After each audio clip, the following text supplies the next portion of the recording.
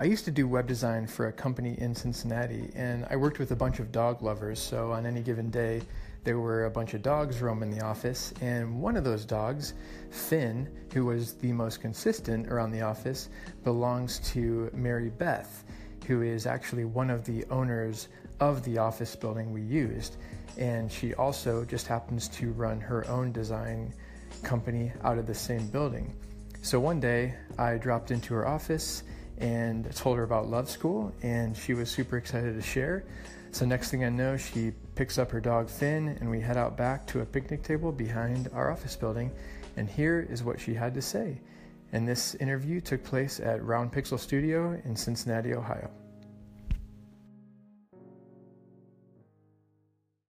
I love animals, especially my little dog Finny, because of their unconditional love. They accept you exactly the way you are.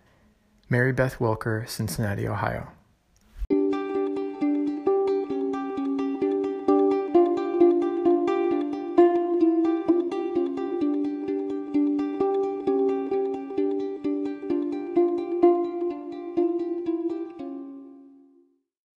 Thanks so much for tuning in to Love School.